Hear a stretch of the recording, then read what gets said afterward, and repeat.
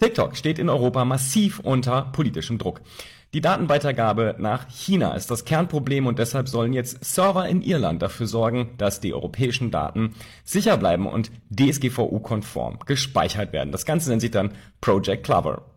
Und genau das Gleiche macht TikTok ja auch schon in den USA. Dort heißt es Project Texas und, welch Wunder, dort sollen die Daten in Texas gespeichert werden, also auch auf US-amerikanischem Grund und Boden und damit auch dort datenschutzkonform und getrennt von den chinesischen Daten.